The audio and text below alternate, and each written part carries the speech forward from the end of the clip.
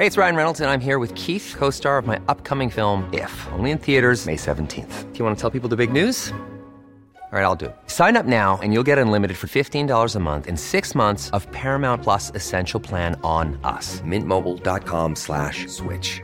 Upfront payment of $45 equivalent to $15 per month. Unlimited over 40 gigabytes per month. Face lower speeds. Videos at 480p. Active Mint customers by 531.24 get 6 months of Paramount Plus Essential Plan. Auto renews after 6 months. Offer ends May 31st, 2024. Separate Paramount Plus registration required. Terms and conditions apply if rated PG. Ever catch yourself eating the same flavorless dinner 3 days in a row?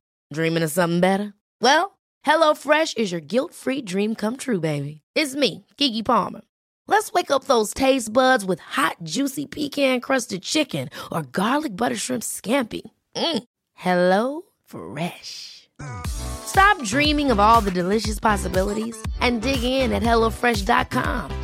Let's get this dinner party started.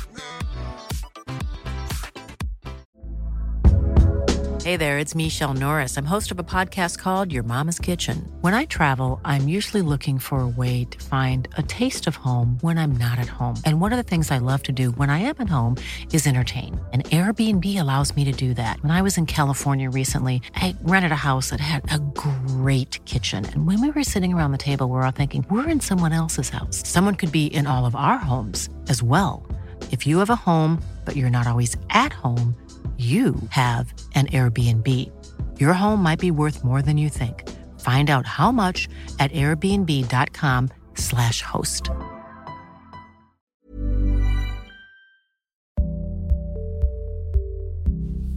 Hello and welcome back to Season 4 of Owning It, the Anxiety Podcast, with me, Caroline Foran. I'm the author of Owning It and The Confidence Kit, and my guest this week is Dr. Mali Coyne. For anyone who's read my first book, you will absolutely know her name. She was the expert voice that underpinned everything I was saying throughout that book, and Mali is a clinical psychologist. She has since gone on to write her own book, and it's called Love In, Love Out, which is a compassion-based guide to parenting your anxious child. And now that I have a little boy of my own, now in fairness he's only a couple of weeks old, it's a book that I will be keeping close by to always look out for any signs of, him trying to understand little worries or fears and how to manage them for him as he grows up. So it's out now, it's widely available, and for anyone who's anxious as a parent or who finds that their child is presenting with any anxiety symptoms that maybe they can't make sense of, this is the book for you, and what follows is the episode for you. From knowing what signs to look out for to helping your little one understand their worries and their fears, it's all in here, and I really hope you enjoy. I'm so happy to be joined over Zoom by Dr. Mali Coyne, who was just my absolute saviour and expert voice throughout the experience of writing Owning It. So you'll definitely recognise her name through there, and then over TV and radio and print and everything since across Ireland. And now she is back with her own book, and this is a book that is about to become very relevant to me, as it helps you with looking after your kids with anxiety and the anxiety you might feel as you try to navigate it with your kids. But I will let her introduce us to the concept of the book. Mali, welcome.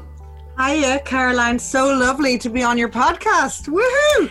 Thank you so much. Yeah, no, I'm so excited to be able to talk to you now about your book instead of you helping me with my book. This is amazing. So for anyone who isn't familiar, before we get into the book, can you just give us a little bit of background into your role and what you do and what you specialise in?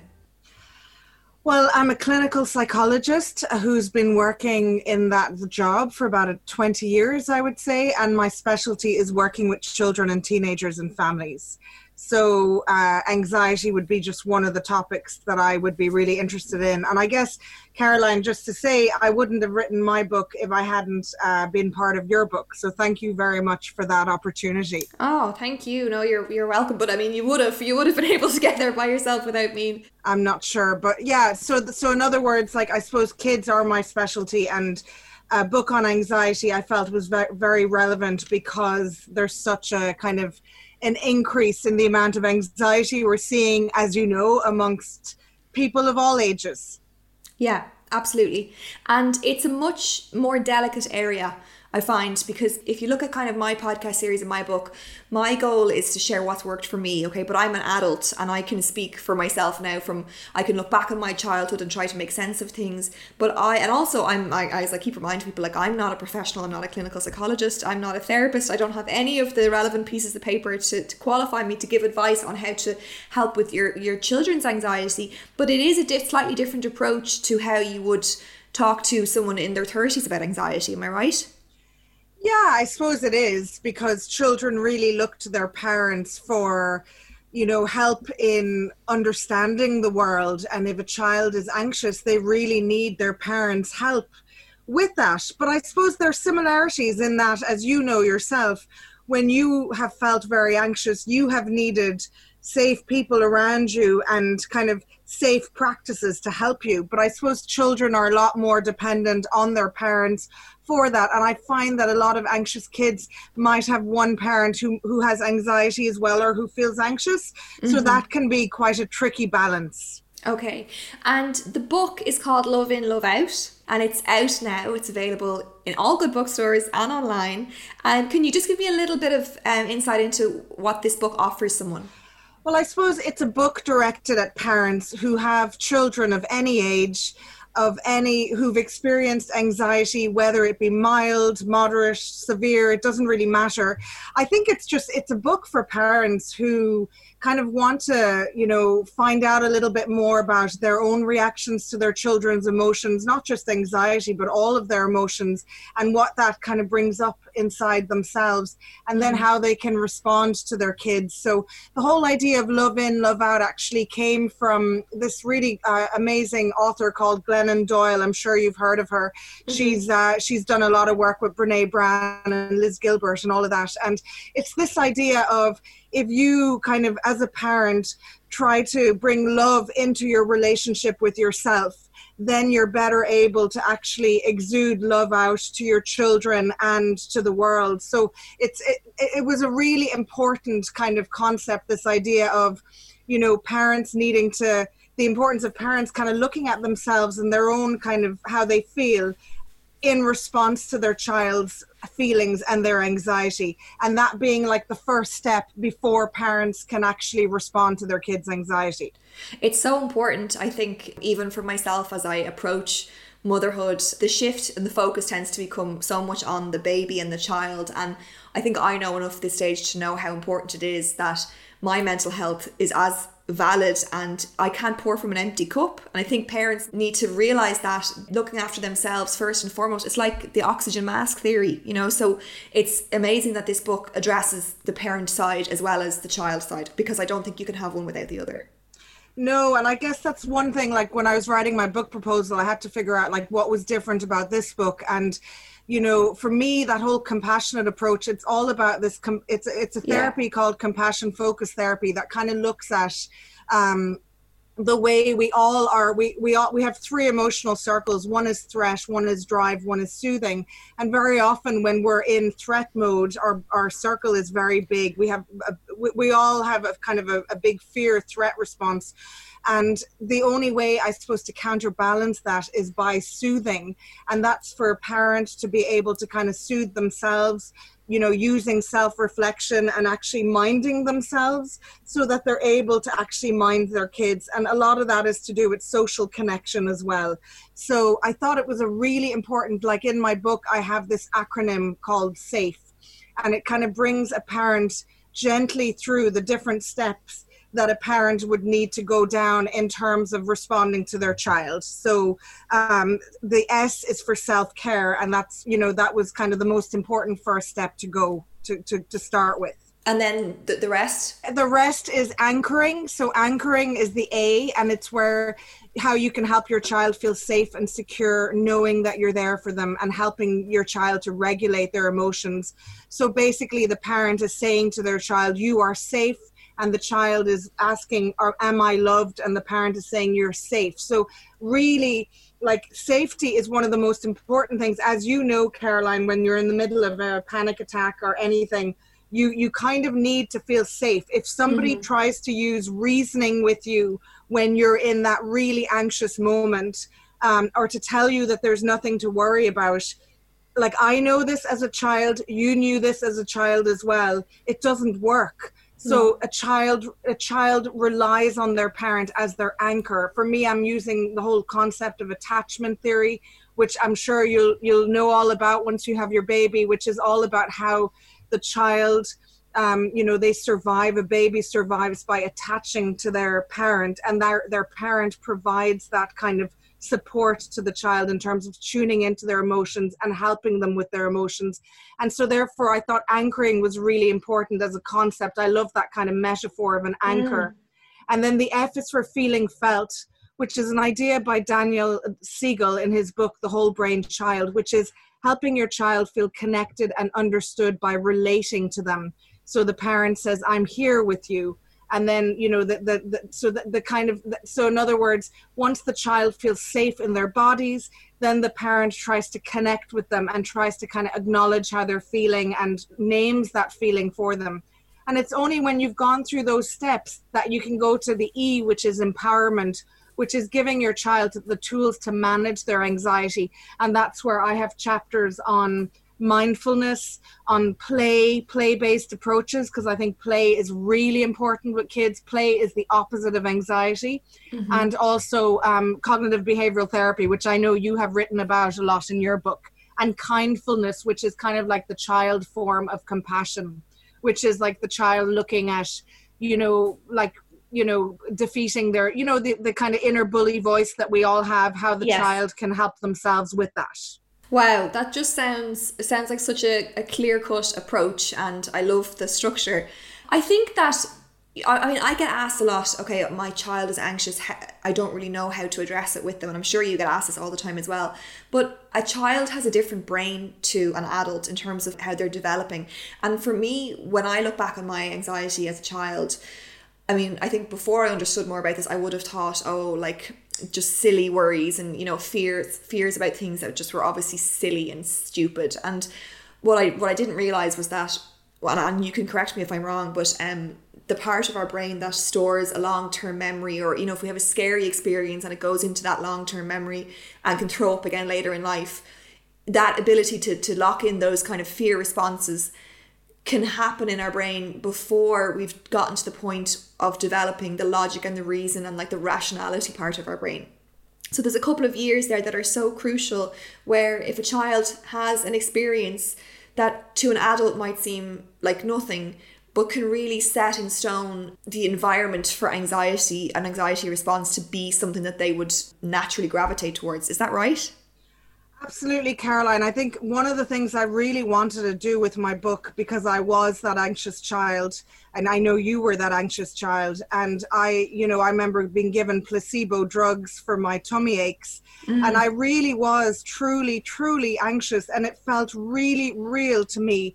And I felt like I really wanted parents out there to know, like it was almost like my self-healing, writing the chapter about anxiety, and to kind of say it feels really, really real. It's like I use a metaphor which I found, which is kind of like you're on a motorway, and it's like your brakes aren't quite working, and everybody's telling you your brakes are fine, but your brakes aren't okay. So then you start to avoid that motorway because you just know that, you're just so afraid that something is going to happen. And I suppose we all have an amygdala, which is kind of that fierce warrior part of the brain that helps you to fight or run away when you need to. And that's really an important part of the brain.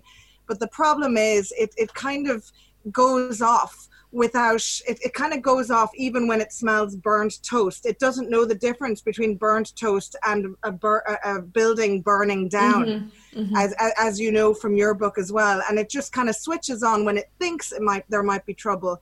And so even a memory, because the hippocampus is right near the amygdala, and the hippocampus and the amygdala are kind of very related to how we kind of store memories and process memories.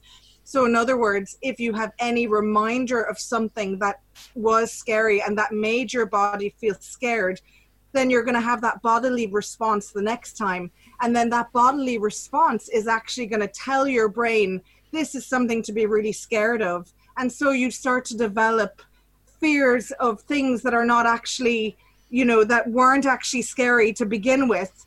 And like that actually happens to children and to adults, in fact. But with kids, I guess their brains are much more underdeveloped, and they don't have access to that thinking part of their brain when they're really anxious. And the parent's role is to restore the kind of, to calm the child enough so that they can restore that thinking part of their brain. Yeah, I suppose because if you or I have a thought that is catastrophic or worst case scenario, presuming that we've been looking after ourselves as you taught me, the prefrontal cortex can step in and mediate a fear or a worry and say, look, I hear you, but it's okay. A child doesn't have that advantage. Am I right? Yeah, I mean, I suppose a child's prefrontal cortex, we don't really kind of fully develop it until we're in our kind of early 20s. And that's so late. That explains so much of my like teenage anxiety and how real and how big and valid it feels to you at the time. But to an adult, how it just seems like, why can't you just not think that way or feel that way? Totally. It's like the scariest thing. And like, that's why I really wanted to kind of give my experience. And I didn't want to blame my parents. And I know you didn't want to either, because, you know, it's not about blame. It's just about kind of saying, look, this was really hard at the time, and really wanting, you know, adults to understand what this feels like and not to minimize. I had a parent, like I have a lot of case studies running through my book, and I had a parent contact me once to say that she had gone to a psychotherapist who'd said, no, don't bring up anxiety with your child, because it's only going to make, you know, it's all about this, like, you know, it's a snowflake generation, and if you talk to them about anxiety and mental health, it'll only make them worse. And for me, that just kind of almost like horrified me, because I was just like, no, please, just like the best way to bring it up is to bring it up. It's normalize it. Absolutely. It's okay. It's not like it's the worst thing in the world. As you know yourself, it like anxious people can be extremely creative people, very sensitive people. It doesn't mean that there's something wrong with you. It just means that your brain, your amygdala is just kind of a little bit overactive, and it's not your fault. And there's lots that can be done to help. But I just, you know, that's why I kind of said to this mum, please bring it up with your child between now and next week. It was her teenage child. And, you know, just kind of say to her, look, I've noticed that you've been avoiding this and that it's been hard for you to do this. And the following week they came back in, and the mother said, I am so glad I did that. And I now know the reason that I was avoiding it was because I didn't want to feel my child's pain. And I think that's what the problem is very often with parents, is they don't want to go down the road of talking about really difficult feelings, because it's too painful for them to feel their child's pain. But really, as Brene Brown says, and I know you love her as well, it's about kind of moving towards vulnerability and pain that actually helps us to like move on, you know, move on with it, if you know what I mean. Oh yeah, it's so important. So I think we'll talk first about maybe younger kids, and then we'll talk a little bit about teenagers. But for younger kids, and I remember this for myself, I mean, you just wouldn't have had, and especially, I mean, now we've got a lot more awareness, but back in the day, I don't even think my parents would have had awareness to identify anxiety within me. So it's definitely, I would never blame them. It just wasn't something that we had an insight into. But if you're a child and you're scared, it's going to manifest in some other way. Like, and the most common is like tummy issues. And I always had a pain in my tummy. I don't feel well. And there was never, ever any correlation between the two. So how like, is it hard for parents to even know that their kid is anxious in the first place? Because they're not going to have the wording to come and say, you know, I'm feeling a bit overwhelmed. Yeah, I think for very young children, like if you're talking about kids and, you know, very, very young children, you know, it kind of manifests more in physical symptoms. I mean, I remember being about 8 or 9 and it was very much about stomach issues. But for like a 3 or 4 year old, it could be bedwetting. It could be, you know, like regressing in their behavior, wanting their dodie back, or, you know, that kind of thing. But, you know, when a child is young, fears are kind of more immediate and tangible, like separation from a loved one or fear of strangers. And as the child gets older, fears seem to be more abstract, like, you know, they might be more anticipating problems as you get older, like what if, or focusing on like less tangible things like bad dreams or someone getting hurt or struggling at school. So like, you know, it kind of manifests in very different ways. But I think back in the day when we were having our stomach issues, I think the link wasn't really being made with anxiety. But now I think kids get referred to me when, say, the stomach ache has been kind of, you know, explored with the doctor and there's been no medical issue been found for that. And then they come into me as a psychologist and we start to kind of pick what might have happened in the last few years that might have led them to feel anxious in that way. And I imagine that that's hard for the parent, because we tend to think that to justify anxiety, something bad has had to happen, or maybe they will think it's a failing on their part. But it's a physical response. I mean, it could just be a case of, you know, like for me, it was a combination. I think now, if I look back and I think about it, my parents were traveling. They worked as travel agents, and I kind of just missed them a lot. I think I just had separation anxiety. And then my grandparents all died quite close together. And I remember, I've said this so many times in the podcast, but I remember my parents saying to me, trying to reassure me, do you know your nana's still with you? And I was like, what? Like, she's a ghost? I was terrified. I was like, I don't. And that image of my nana still being around, even though she was dead, for some reason just kind of triggered this response in me that I just, for about, I don't know how many months after my grandparents died, I would not sleep on my own. I had to sleep in my brother's bed, and he was 6 years older than me, and like, oh, get away. And, you know, so it's so hard, but it doesn't have to mean, I mean, I had a very lovely upbringing. I didn't have any bad experiences, but that might seem so silly to an adult, or so like, oh, they'll get over it, or they'll grow out of it. It's really important that you kind of come down to the child's level, isn't it? And address their concerns and their worries, but to help them even identify them in the first place. Yeah, absolutely, Caroline. Like, you know, I think, you know, in my book, I talk about how about 15% of kids are born with a more anxious temperament. So there are some people, probably like you and I, that, you know, we might have perfectionistic tendencies. I'm not saying you do. I definitely do. I look at your work and I think she must do. And we've worked together. So I know that you work really, you know, you can be like that, and so can I. And, you know, it's actually something we're born with. Like, they've done studies on babies to see, you know, what their temperaments are like within a few weeks of being born. And they've put kind of like, you know, something over their cots to see what kind of reactions certain babies have over others. And then 5 years later, they go back to those children to see what kind of temperaments they developed. So I kind of talk about anxiety as being like a combination of maybe having a more anxious temperament, which you could develop kind of, you know, hereditarily, you know, like genetically you might kind of you know, get that, but not necessarily.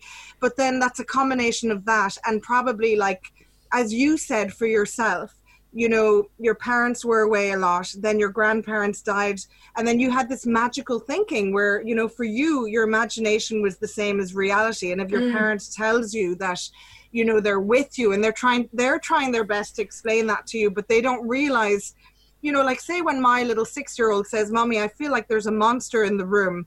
It would be so easy for me to say, but there's no monster in the room, and don't worry, there's no monster. But like, she really feels there's a monster in the room. So I need to put myself into her shoes. And that's why I have a chapter on play, because there's playful ways to deal with that, where I might say to her, Amy, like, okay, you feel like there's a monster in the room. Let's talk about this monster. Could we make this monster a bit sillier and put like a pink tutu on the monster? Or, you know, could we use this spray over here to, like, you know, to kind of kill the monster? Or could we use this special little gem next to your bed and that will protect you against the monster? So there are really playful ways in my book that I talk about that, you know, that really go down to the child's level rather than trying to use rationality, which doesn't really work with them as a young child. Oh yeah, and it's amazing just to know that the book has those sort of I guess guides that you can follow, because it's like, what if your kid comes to you and says, oh, I'm scared of this thing, and, you know, what do I say? I guess that you must get asked that all the time. I have loads of, like, I suppose my book is like a culmination of like 20 years of case studies of the best kind of, I've run a lot of groups for parents with anxiety, for children with anxiety. I've had loads of kids come into me, and I've been an anxious kid. I am a parent, and I guess it's kind of just culminating the best. You know how in your book you'd loads of practical exercises? Well, I wanted to do the same, so I've got like a big appendix section at the end that has loads of really playful ways and, you know, storytelling and mindfulness practices for kids, really kind of simple ways of actually building that relationship with your child and helping them with specific parts of anxiety. And then the CBT chapter is kind of more geared towards teenagers. Okay, and do you think it's fair to say that if you put in that work with your child to come down to their level and help them process their fears and worries, no matter how silly they might seem to you as an adult, do you think that that will help them cope much better later on in life? A lot can happen in 3 years, like a chatbot may be your new best friend. But what won't change? Needing health insurance. United Healthcare Tri-Term Medical Plans, underwritten by Golden Rule Insurance Company, offer flexible, budget-friendly coverage that lasts nearly 3 years in some states. Learn more at uh1.com. Hey, it's Paige DeSorbo from Giggly Squad. High quality fashion without the price tag. Say hello to Quince. I'm snagging high-end essentials like cozy cashmere sweaters, sleek leather jackets, fine jewelry, and so much more. With Quince being 50 to 80% less than similar brands. And they partner with factories that prioritize safe, ethical, and responsible manufacturing. I love that. Luxury quality within reach. Go to quince.com/style to get free shipping and 365-day returns on your next order. Quince.com/style. Hey, it's Ryan Reynolds, and I'm here with Keith, co-star of my upcoming film, If, only in theaters May 17th. Do you want to tell people the big news? All right, I'll do it. Sign up now and you'll get unlimited for $15 a month and 6 months of Paramount Plus Essential Plan on us. MintMobile.com/switch. Upfront payment of $45 equivalent to $15 per month. Unlimited over 40 gigabytes per month. Face lower speeds. Videos at 480p. Active Mint customers by 531.24 get 6 months of Paramount Plus Essential Plan. Auto renews after 6 months. Offer ends May 31st, 2024. Separate Paramount Plus registration required. Terms and conditions apply if rated PG. Oh my God, I cannot tell you how much. Like, resilience is all about coping with a manageable threat and, or facing a manageable threat and having a soothing presence by your side, which is your parent. So, or whoever, you're closest to. Yeah. So if you have enough experiences of being soothed, and it doesn't have to be, I always talk about good enough parenting. It doesn't have to be 100% of the time. If you have enough experiences of being soothed and feeling felt, where you really feel like your parent has tried to understand that you feel like there's a monster in the room, or that you feel like your granny is going to get into bed with you. And so, to feel understood, the more experiences you have, that actually shapes your brain so that you expect, it almost like provides this psychological immune system to the detrimental effects of stress later on in life. And it really creates those brain pathways that make you expect soothing from relationships as you get older. So it means you'll seek out more healthy relationships as well. So is there anything that you would say a parent should look out for, or just keep an eye on, just so that they know, okay, maybe this is something manifesting, maybe it's anxiety manifesting something else here. Like, what would be the kind of things that you would say are most common, or just to maybe when should a parent step in and maybe address something for a younger child? Yeah, I suppose if a child is having excessive anxiety and worry about a number of events or activities, worry that's hard to control, restlessness, becoming tired easily, difficulty concentrating, irritability, muscle tension, sleep problems, trouble in school, basically their behavior has changed, and this goes on for at least 6 months, then I think it's time to talk to your GP and to maybe, get seen by somebody and get some help.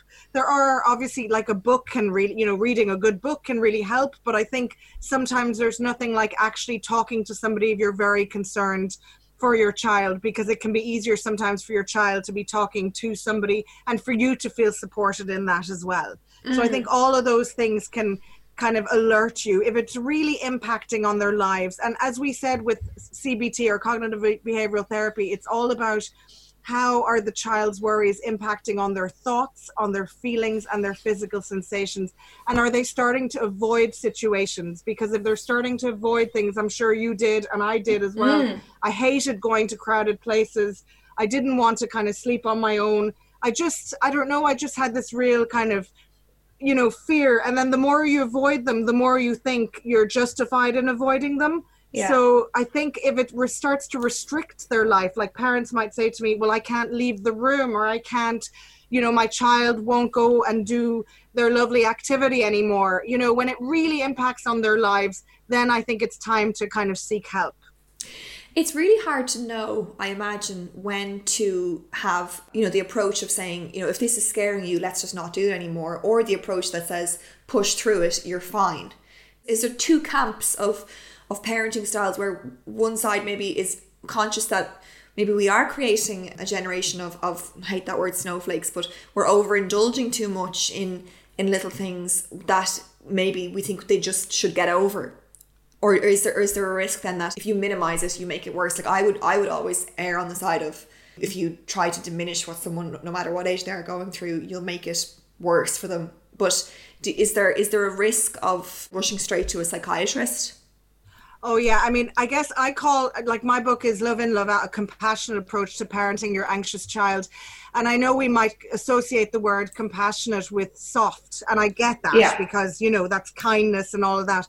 But what I would argue in my book is that the compassionate approach, kind of the softer approach initially, which is all about kind of looking into yourself as a parent, anchoring your child to safety when they're really deep in that kind of major anxiety panic, that, you know, it's really important to go with where their brain is at in that moment.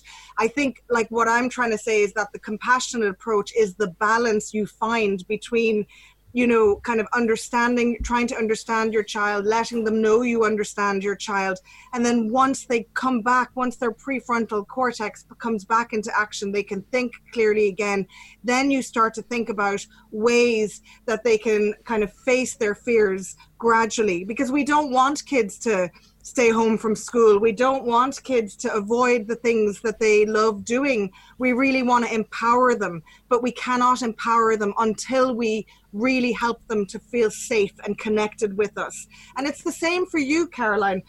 You know, if your, you know, husband now, I was going to say your boyfriend, but your husband, if he was to say to you when you were having a panic attack or whatever, he'd be like, well, here's a solution for you. You'd be like, no, seriously, I'm really panicking right now. The best thing is for somebody to say, oh my God, that looks really difficult. That's so hard for you right now. Just sit down for a second, cuddle into me, or else I'll bring you a cup of tea, and just kind of, let's just breathe together. Let's just calm down together. I'm here for you. I love you. And then there's always a moment after that for talking about how tomorrow and that's where my CBT chapter comes in, where we talk about, like, I use this fearometer, which is basically asking your child on a scale of 1 to 10, how anxious are you right now?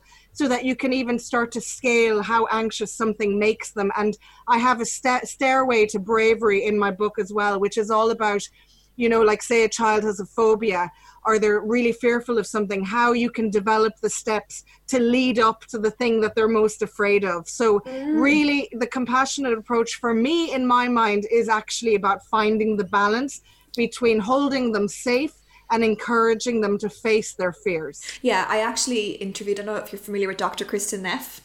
Oh my God. My husband calls her Dr. Crystal Meth.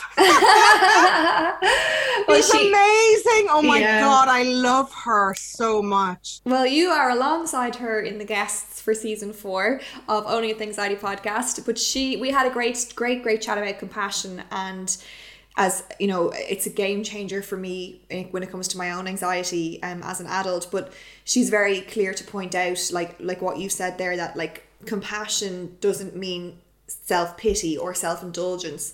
Compassion sometimes can be a bit of tough love as well. It's about being there for yourself or being there for your child, or how can we make things better, not, oh, don't be ridiculous. Absolutely, because I suppose you can't get to the next level. And that's why I talk a lot in my book about how parents can help themselves with kind of, you know, with their own soothing systems, how they can help themselves, because the child is going to mirror the parent's soothing. So if the parent isn't soothing themselves, isn't showing themselves compassion, then the child is not going to be able to. The child looks to the parent to figure out how big this threat is. And if the parent is freaking out and not kind of looking after themselves and not able to reflect on themselves, then the child is going to follow suit. So really, you know, if all the parent did was to start to kind of do a little bit of self-reflection, and I talk a lot about attachment theory and this amazing concept about shark music, which is this idea of, you know, the echoes of your childhood wounds kind of determine how you respond to your child's different feelings. And so therefore, like, sometimes if I get a lot of parents that come into me and their child is anxious, and it really, really gives them this visceral kind of feeling inside their bodies, which is like, I can't deal with this. And they start to freeze. And it's really important for us, like, children react to parents' signals of safety. So you could be telling your child, calm down and everything's okay. But if you're saying it in a really stressed out way and you're kind of not showing safety in your body and how you react, then they're not going to feel safe. Yeah, absolutely.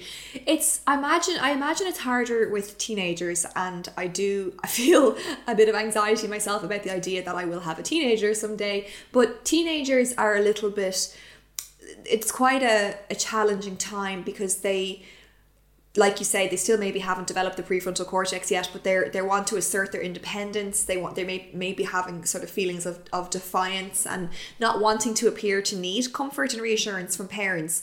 So that can be a very, very tricky time, for a parent to know how to approach their teenager. Because like for me, when my anxiety, it was pretty bad as a teenager, and it was all manifesting in gut issues. And now when I look back, I think it was probably partly gut issues. So I was lactose intolerant, I was probably eating the wrong things, but an awful lot of it was anxiety that just fueled the gut issues, and then the gut issues fueled the anxiety. And I felt so much pressure because I just thought everyone else my age is just, full of confidence. They want to go to parties and be as far away from home as possible. And it's embarrassing for me to admit that I just want to curl up with my mom and have her cuddle me when I'm 17. Is it a different approach again with a teenager? I think, I've heard it said that we overparent our under 10-year-olds and we underparent our over 10-year-olds. And just because, they're your teenager doesn't mean, and they might tell you to go away, or they might kind of, give you the impression that they've got it all sorted, or they don't want you there. In fact, when during like brain development during teenagehood is so huge that they need their parents more than ever in terms of helping them. But obviously that help is different. You mightn't be doing the kind of playful, let's deal with the monster kind of thing. You know what I mean? Yeah. So how do you broach it with a teenager if they're not really willing to come to you with it? I think it's kind of like with a teen, a lot of their anxieties tends to stem a lot around social issues. I get a lot of social phobia, a lot of kids with, they're finding it hard to be in class with other kids. And then you've got the pressure of the exams and everybody. Like, I talk about the perfect storm in my book, which is all about like the way our modern lives are in terms of, this kind of pursuit of, having to be the best and, all of the exams and, this is your last chance and all of that. Like, teens are really taking this on, and also social media and the impact of what that's like to be comparing yourself to others. And then I kind of talk about the perfect storm as being the relationship between that. And we've talked about the negativity bias before as well, which is like your brain, it tunes more to negative stuff. And then if you combine all of that together, it's the perfect storm because we have these ancient brains, So I think for a teenager, they're kind of taking on a lot of pressures that even us as teenagers didn't have in terms of, exam. We had exams, but maybe it was, we didn't have maybe like, this is all or nothing. And, they have the pressure of social media and trying to look a certain way and trying to be a certain way. And, it's huge for them. So I think as a parent, to try to put yourself into their shoes and to try to still connect with them, but it might be side to side rather than face to face. It's finding little opportunities, maybe not saying, look, I really need to talk to you and being really serious, but kind of when you're on your way to school or when you're on your way somewhere on a walk, maybe making time for things that your teenager likes to do, having a cup of tea together and having a little chat and saying, look, I noticed that, when we went there the other day, you kind of letting them know what you've noticed and then seeing how they react. And they may not want to talk to you in that moment, but coming back to it again and not taking it, as at face value, I don't want to talk about this. You're there, your role as their helper to help to soothe their anxiety is there, as importantly as it is for when they're younger. But it's just, sometimes it's about changing the approach that you use. And then in my book, I suppose I talk a lot about I have a whole chapter in cognitive behavioral therapy, which is a therapy that's kind of much more suited towards that older age group. And also mindfulness can be really, really helpful for that age group as well. And there's loads of apps and resources that I have in my book that might be helpful for that age group and, kind of techniques that you can use with them. Amazing. And can I ask your thoughts on a parent showing their vulnerability to their child or to their teenager? Like and this comes up all the time in like professional environments as well. Is it helpful to see that your boss is sometimes unsure of themselves or has anxieties? Or do you want the person that you're looking up to seem infallible, which is more helpful for their anxiety? I think, Caroline, if you want to grow a human, you need to be human, right? So if you kind of if you like hide all of your vulnerabilities and your feelings and the difficulties you have, then your child is going to learn that that's the way you should be in the world, and perfectionism is what you're looking for. And like at the end of the day, we all struggle. That's why I love compassion focused therapy. It talks about our common humanity. We all struggle, and it's okay to struggle. It's part of kind of normal life. And I think, you know, there's a balance there again. Obviously, if you're feeling anxious as a parent or you're feeling kind of overwhelmed, you can let your child in a little bit on, you know, say if you're repairing something, like if you were really stressed one night and you're saying to them the next day or that night, look, I'm really sorry I was short-tempered with you because I'm feeling stressed about work at the moment and this is going on for me. And without too much detail, and it all depends on how old your child is.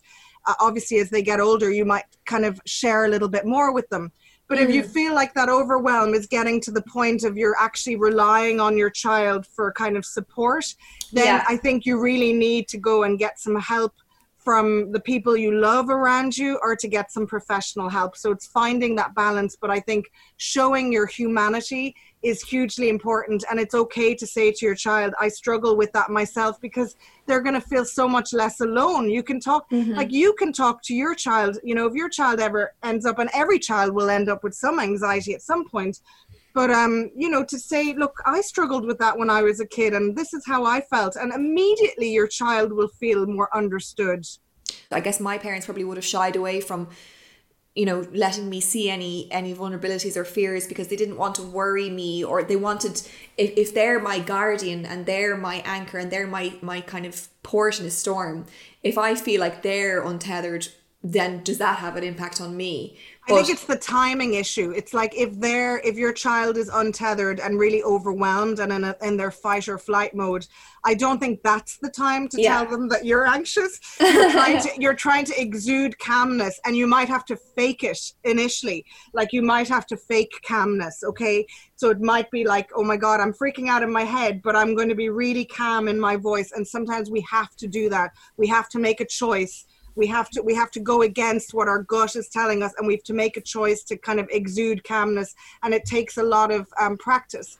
But I think at other points, when your child is back into their prefrontal cortex, and like that whole SAFE approach that I adopt really follows the way the brain processes information, and once they're back into the thinking part of their brain, then you can, you know, at other moments when they're feeling strong, when they're more vibrant, you can let them in a little bit about what goes on for you if you want, but just, you know, kind of in a very balanced way, but choose your moments.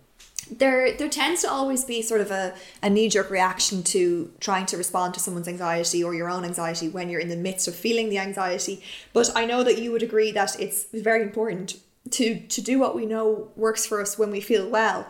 And so I'm wondering for you, like, what's your advice around, say you're having, you know, dinner with your family every day, if you're lucky enough to do so, around normalizing mental health, or having an off day, or not having, you know, always having a string of perfect days, to the extent that it's just part of everyday conversation, so that when you do feel a bad day, it's not like, oh my God, what does this mean? You know, is this the end of the world? How do you normalize it? Or is it something that you want to bring up often? Or like, what kind of language can you use just to make a safe space where people can, you know, talk about how they're feeling, whether it's good or bad?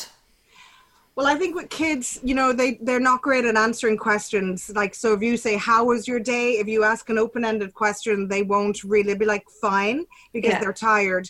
So what little techniques that I kind of talk about in the book are kind of things like, can you tell me the best part of your day and the least best part of your day, or the, you know, the worst part of your day? So actually it can kind of, you know, suddenly my 8-year-old will be saying, well, I really loved when I, you know, did this in class and coloring or whatever. And then the worst part was when my friend ignored me in the playground or whatever, do you know? So you're suddenly getting more information. You can also do can you tell me 2 truths and 1 lie, and I'll guess what the lie is? Do you know, that kind of way?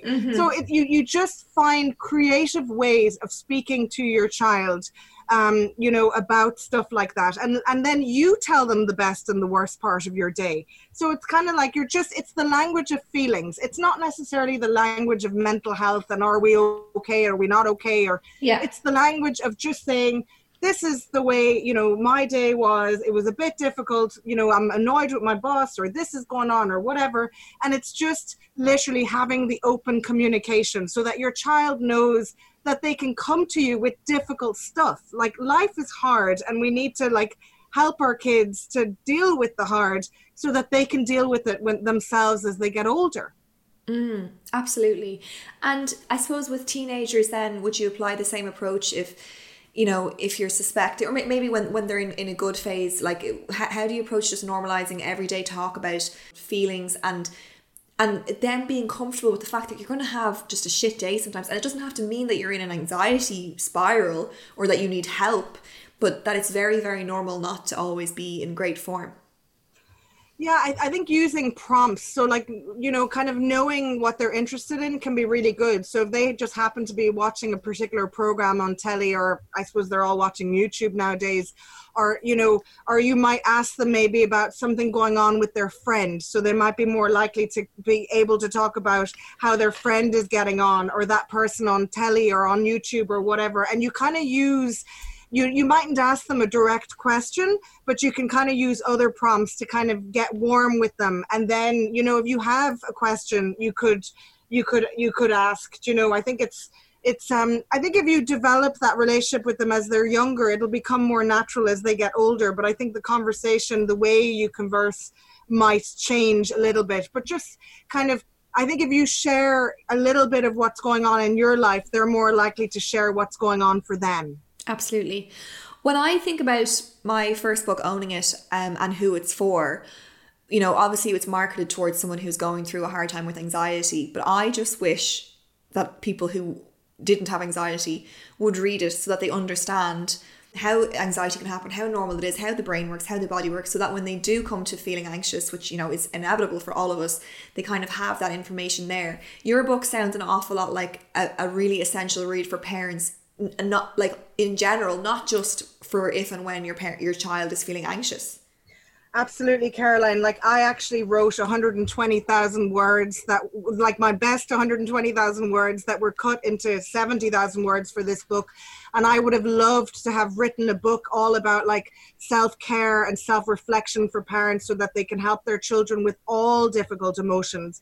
But I suppose I needed to then kind of hone it in a little bit more on anxiety. But I think every parent is going to have a child who deals with some form of anxiety at some point in their lives, be it something small or something bigger. So yeah, I definitely think even if you don't have a child with anxiety per se, there are chapters in my book that are going to be like the best of my knowledge of, say, attachment theory, the importance of that relationship. These things that I've learned for myself over the years, even personally as a parent. I'm trying to convey those. I mean, there's definitely another book in me for sure, as there are many in you, but you're totally right. And I agree with your book. It's like this little tool. It's like somebody said about my book that it was kind of like this I can't even think. It's like a bedside Bible. That's what they said now. I didn't ask them to say it, but it's kind of like something they can dip in and out of. And it might kind of, I have recommendations of other books in my book, including yours. Oh, thank you. Where people can kind of go in certain directions if they want to know a little bit more about self-reflection, if they want to know a bit more about using play. Do you know, it's kind of like a pit stop tour of the different aspects, anything to do with, you know, children's emotions and, I suppose, anxiety. Yeah. And it's so important to understand how normal this is and how common it is. And it's not like, oh Jesus, my child has anxiety, there's something terribly wrong. It can be a very simple case of, you know, a couple of little worries that just grew arms and legs. And if you can have a, you know, the right compassionate approach, you can prevent it from snowballing into something that becomes much harder to deal with. And having that information in advance can only ever be a good thing, and make you feel more confident and empowered as a parent to be able to then empower your child. Yeah, I really think so. And like, you know, I've only had one person read the book so far because as in to test the book before the book came out. And she kind of described it as my gift of love to parents. And I guess for me, it was almost like this self-healing tool, which probably your book was as well for you writing it. But it's also like, I wanted to exude compassion throughout the book. I'm so passionate about compassion-focused therapy and this idea of parents learning about, you know, self-kindness and how important that is. And even if that's all they were to get out of the book, that would help their children and that would help them. So like, you know, I just felt like I want to give my love. I want to be honest. Like, I suppose as a psychologist, what people say to me is that they like my approach because I'm quite honest. And you know, I don't mind, like, even like there's a case in point in my book that's actually me. Do you know what I mean? Yeah, so I'm talking about me as a parent and my kind of over controlling ways and how I've had to like work with that. So, you know, I'm not saying it's them and it's I'm separate to them. We're all in this together as parents. And I think that's really important to have that tone throughout the book.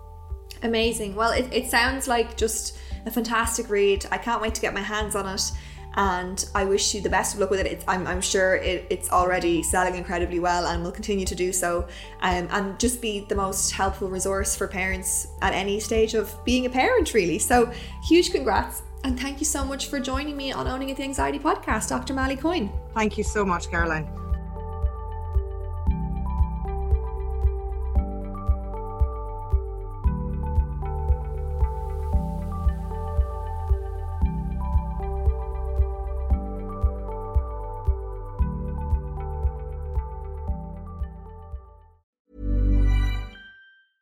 Imagine the softest sheets you've ever felt. Now imagine them getting even softer over time. That's what you'll feel with Boll & Branch's organic cotton sheets. In a recent customer survey, 96% replied that Boll & Branch sheets get softer with every wash. Start getting your best night's sleep in these sheets that get softer and softer for years to come. Try their sheets with a 30-night guarantee. Plus, get 15% off your first order at bollandbranch.com. Code BUTTERY. Exclusions apply. See site for details. Hold up. What was that? Boring. No flavor. That was as bad as those leftovers you ate all week. Keke Palmer here. And it's time to say hello to something fresh and guilt-free. Hello Fresh. Jazz up dinner with pecan-crusted chicken or garlic butter shrimp scampi. Now that's music to my mouth. Hello Fresh. Let's get this dinner party started. Discover all the delicious possibilities at HelloFresh.com. Even when we're on a budget, we still deserve nice things. Quince is a place to scoop up stunning high-end goods for 50 to 80% less than similar brands. They have buttery soft cashmere sweaters starting at $50, luxurious Italian leather bags, and so much more. Plus, Quince only works with factories that use safe, ethical, and responsible manufacturing. Get the high-end goods you'll love without the high price tag with Quince. Go to quince.com/style for free shipping and 365-day returns. The easiest way to access Owning It Real Time is to head to the link in the episode description or episode details, whatever you call them, show notes. You will find the link in there at the top. You can sign up right away for Owning It Real Time and access the full library of 10 situation-specific audio guides that will help you own your anxiety even more than you've ever done before.